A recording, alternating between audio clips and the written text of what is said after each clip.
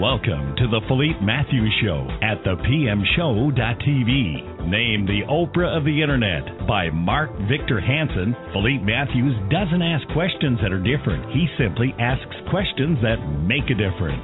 The Philippe Matthews Show features entertainers, bestsellers, authors, thought leaders, change agents, and world-class experts in the field of personal, spiritual, and professional development. An internet marketing entrepreneur, Philippe is the creator of the How movement, dedicated to teaching people how to move from the mindset of hope to the process of how. If you are ready to take your life to the next level, move from the mindset of why to the mindset of why not. Tune in right now to this latest edition of the Philippe Matthews Show and watch your life grow. And we're back. Ladies and gentlemen, I am here with a superstar in the making.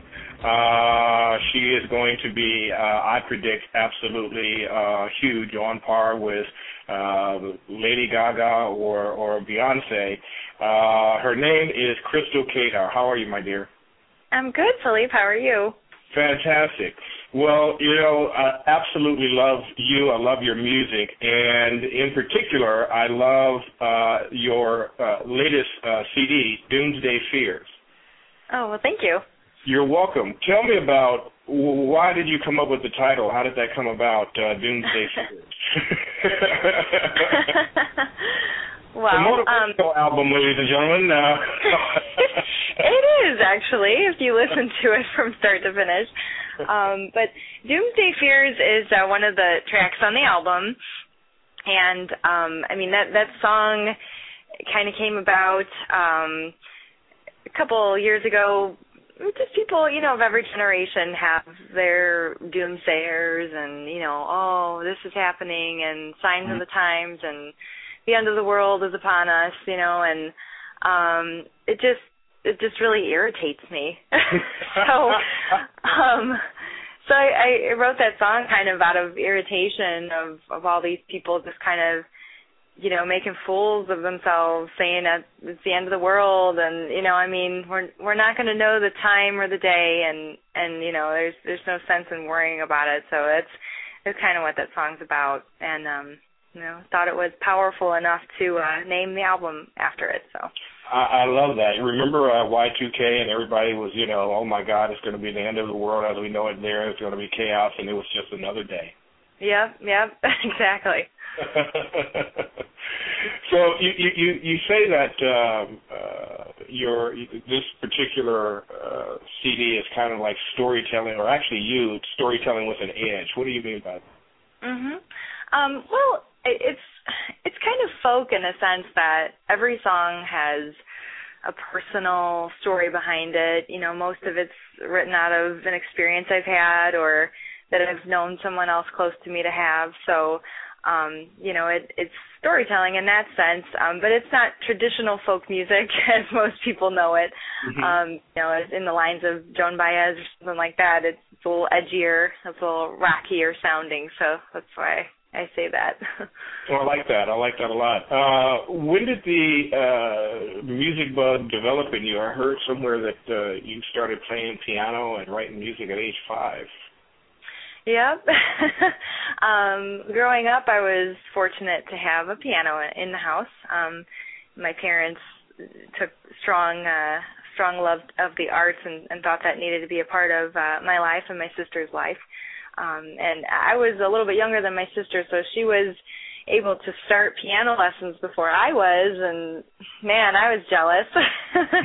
So any chance I got, I was sitting down at the piano and trying to play, Mary Had a Little Lamb and stuff like that. And, it was just kind of, I was never afraid to just play whatever, whatever sounded cool to me. When I was a kid, I just kind of played around, and my mom bought me a Casio keyboard. It was like this little toy thing, but I just loved it so much because it was in my room and I had all these neat little beats and tones and sounds on it, and I must have been like 6 years old, and I would sit there and put beats on and then play funky little tunes over it, and I recorded it on my like little tape deck, and I probably gave my mom the tape for like her birthday or something, but I titled it Stress Busters. I think she still has that tape somewhere. Oh, that's going to be great. That can be used against you later on. Yeah. When you're on Entertainment Tonight, she's going to pop up with that tape. Oh, gosh. To probably revisit some of that stuff. I might have had some good ideas back then. Might be a number one single in that group. That's right. Yeah. So who did you listen to growing up? Obviously, you had the musical inclination that was kind of born in you. But who did you listen to when you were a child? Well, I listened to almost everything when I was a kid. My parents were real big on classic rock, so I listened to a lot of Beatles, a lot of Pink Floyd, Led Zeppelin, stuff like that. I was kind of, back in the 80s, the hair bands were real popular, so I probably listened to a lot of Aerosmith. Yeah, nice. But once I got a little older, I started listening to the likes of like Fiona Apple, Elton John, Hanson.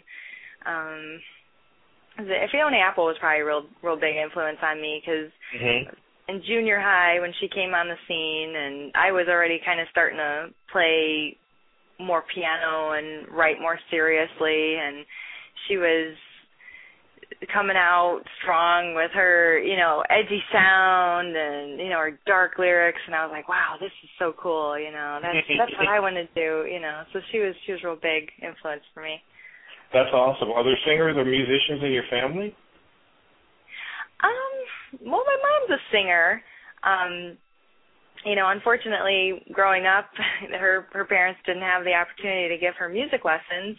But she obviously loved it enough to offer that to us. So not really a big family of musicians, but a lot of music and art appreciation going on. So Now, what inspires you to write a song, to come up with such wonderful lyrics? What is there a process that you go through, or they just kind of hit you? How does that work?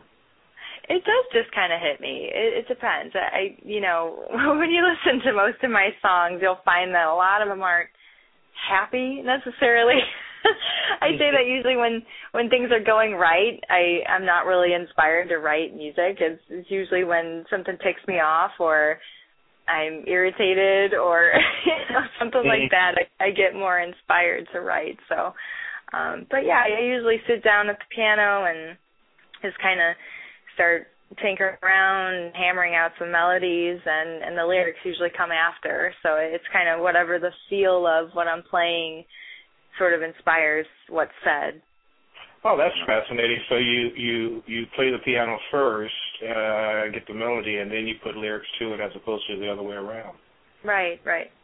Awesome. That is awesome. I think, yeah, about 95% of the time it happens that way. Wow. That's fascinating. So what is the message that you want to get across to people listening to Doomsday Fears? Well, as odd as it sounds, I'd like for it to be somewhat inspiring. If you were just to look at it face value, look at the lyrics and kind of listen to what's being said, it can kind of be a downer in a sense, but if you kind of read into it and try to connect with it, it will hopefully be inspiring, and a lot of it is me saying that I am strong and I've overcome things, and like Elastic, for instance, is kind of a good anthem for girls, I think. And Simply Amazing is another good one for female anthem, if you can call it that. Well, let's go into some of the tracks. Let's talk about In Your Shadow. What is the message you're conveying there? Well, I am surrounded by a lot of musicians, a lot of really talented people, which is great, and I love it, and, a lot of them are my close friends, and, sometimes it could be a little defeating to be around people who are so talented, and, you can get down on yourself, and those voices in your head start telling you, I'm not good enough, I'm not as successful as this person or that person, and it's really just yourself telling yourself that, you know. So that song was kind of written out of some of that, a little bit of jealousy, a little bit of anger towards people who are maybe, you know, more out there and doing it than me, and me kind of saying to myself, no, you know, this is my time. I'm also talented, and I need to put myself out there and be confident, and that's what that's kind of about for me. Well, we're definitely going to take care of that. Your next one's going to be Out of the Shadow. I'll start working on that one, Philippe. I only want 10%. You can keep the other 5. Right. Talk to me about Mama. I love that track. It's just absolutely oh, well, thank you. That's one of my favorites on the album also. Yeah, that song is just kind of written about my mom, really. You know, I think I wrote it around Mother's Day. I'm very fortunate to have a wonderful family. They're all very supportive of what I do, and you know, it's just kind of those thoughts of being close to your family, and you find comfort in your home. And life is scary, you know. You go out there, you gotta leave home at some point and try to make it on your own. And it's like, what if I don't make it, you know? Mm-hmm. So yeah. How about Wood Street? Wood Street. Oh boy. Well, the first place I ever lived after I moved out of my parents' house, I lived in an apartment on a street that we really didn't fit in on, so to speak. There were people who were, you know, selling drugs and doing things that were just kind of questionable. And we didn't really know that until we lived there for a while. So it's kind of about, you know, we really just don't fit in here. But, you know, in a sense, it was a really good experience for me, and I'm glad I lived there, and I'm glad I had that experience in the same right. So, yeah, that's what that song's about. That's good. How about Save the Boys and Girls? I like that, too. Oh, thanks. Gosh, it's not like about something specific. It's more kind of like my stab at kind of being political, maybe. Mm-hmm. It's that thing of, I think I wrote it maybe during the time we were trying to elect a president or something, you know, and everybody has their opinions about people and all these great things that they can do, and you know, when all in all, I mean, they're just human like everybody else, you know, and there's so much pressure on people like that in the spotlight to do all these things and fulfill all these dreams that people have, and it's kind of like, you know, we put these people on pedestals, whether they're politicians or celebrities or whatever, you know, and ultimately it's kind of, I don't know, ironic in a way that we do that, you know. Mm-hmm. You had a track on there called Albuquerque. Mhm. I really like that one too. Yeah. Why did you write that one? Have you been? I have. I guess that. In fact, that was the first plane ride I took was to Albuquerque, New Mexico, and by circumstance, I ended up having to take that flight by myself. And it was kind of a surreal experience to me. I had never been that far away from home, alone, on my own. And when I got there, it was just a very freeing experience. It was absolutely gorgeous. I mean, I don't know if you've ever been to Albuquerque or Santa Fe, but it is just awesome. You know, the mountains and everything. It's so beautiful. So, yeah, it's just kind of, you know, on a realistic kind of level, it's about my experience going to Albuquerque, but sort of on a metaphorical or poetic level, just kind of being able to, in the hustle and bustle of your day, just sit down and close your eyes and take yourself to wherever that place is where you've found peace or you have happiness. I love it. And, of course, the last track is your love song. I love that as well. Oh, thank you. I love the whole. It's a great CD. I love the whole thing, but I just like to get in your head, like what caused you? Where were you when you wrote that? What kind of space were you in? Well, I wrote actually that last part of it, that kind of breakdown. I had that lyrically and musically for years, and I just didn't have anywhere to put it. I had, it was kind of, when you're writing and things, sometimes you get these ideas and you come up with something, but you get to a certain point and it's just like, I just don't know what the next step is, Mm-hmm. So you table it and you say, we'll come back to it, and eventually I came back to it. I think I was already married by the time I was inspired, so to speak, to write the rest of that love song. So it must have been, that's one of those songs I say was written from a happy place. Absolutely. Maybe the only song on the album that's written from that happy place. So. Well, you also have an acting background and dance. Where did that come from? Well, I probably hit the stage and did all three things just about the same age. Wow. I was, I obviously love just singing and doing my thing, but I've been in dance classes, since I was 3 years old, and kind of a funny story, but my mom likes to tell this story, actually. I was in this recital, my very first dance recital. I had the stomach flu. It was like the middle of June. I don't know who gets the stomach flu in the middle of June, but I did. So, I went and danced my little heart out and did the dance recital, and my mom yanked me off the stage and took me home right after. And that was on a Sunday, and the very next day on Monday, I started this theater camp for, my age group was about 4 years old. And lo and behold, I must have felt better because I went to acting camp the next day. And wow.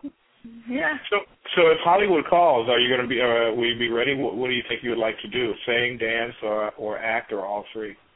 I'd love to do all three. I don't know if that's greedy.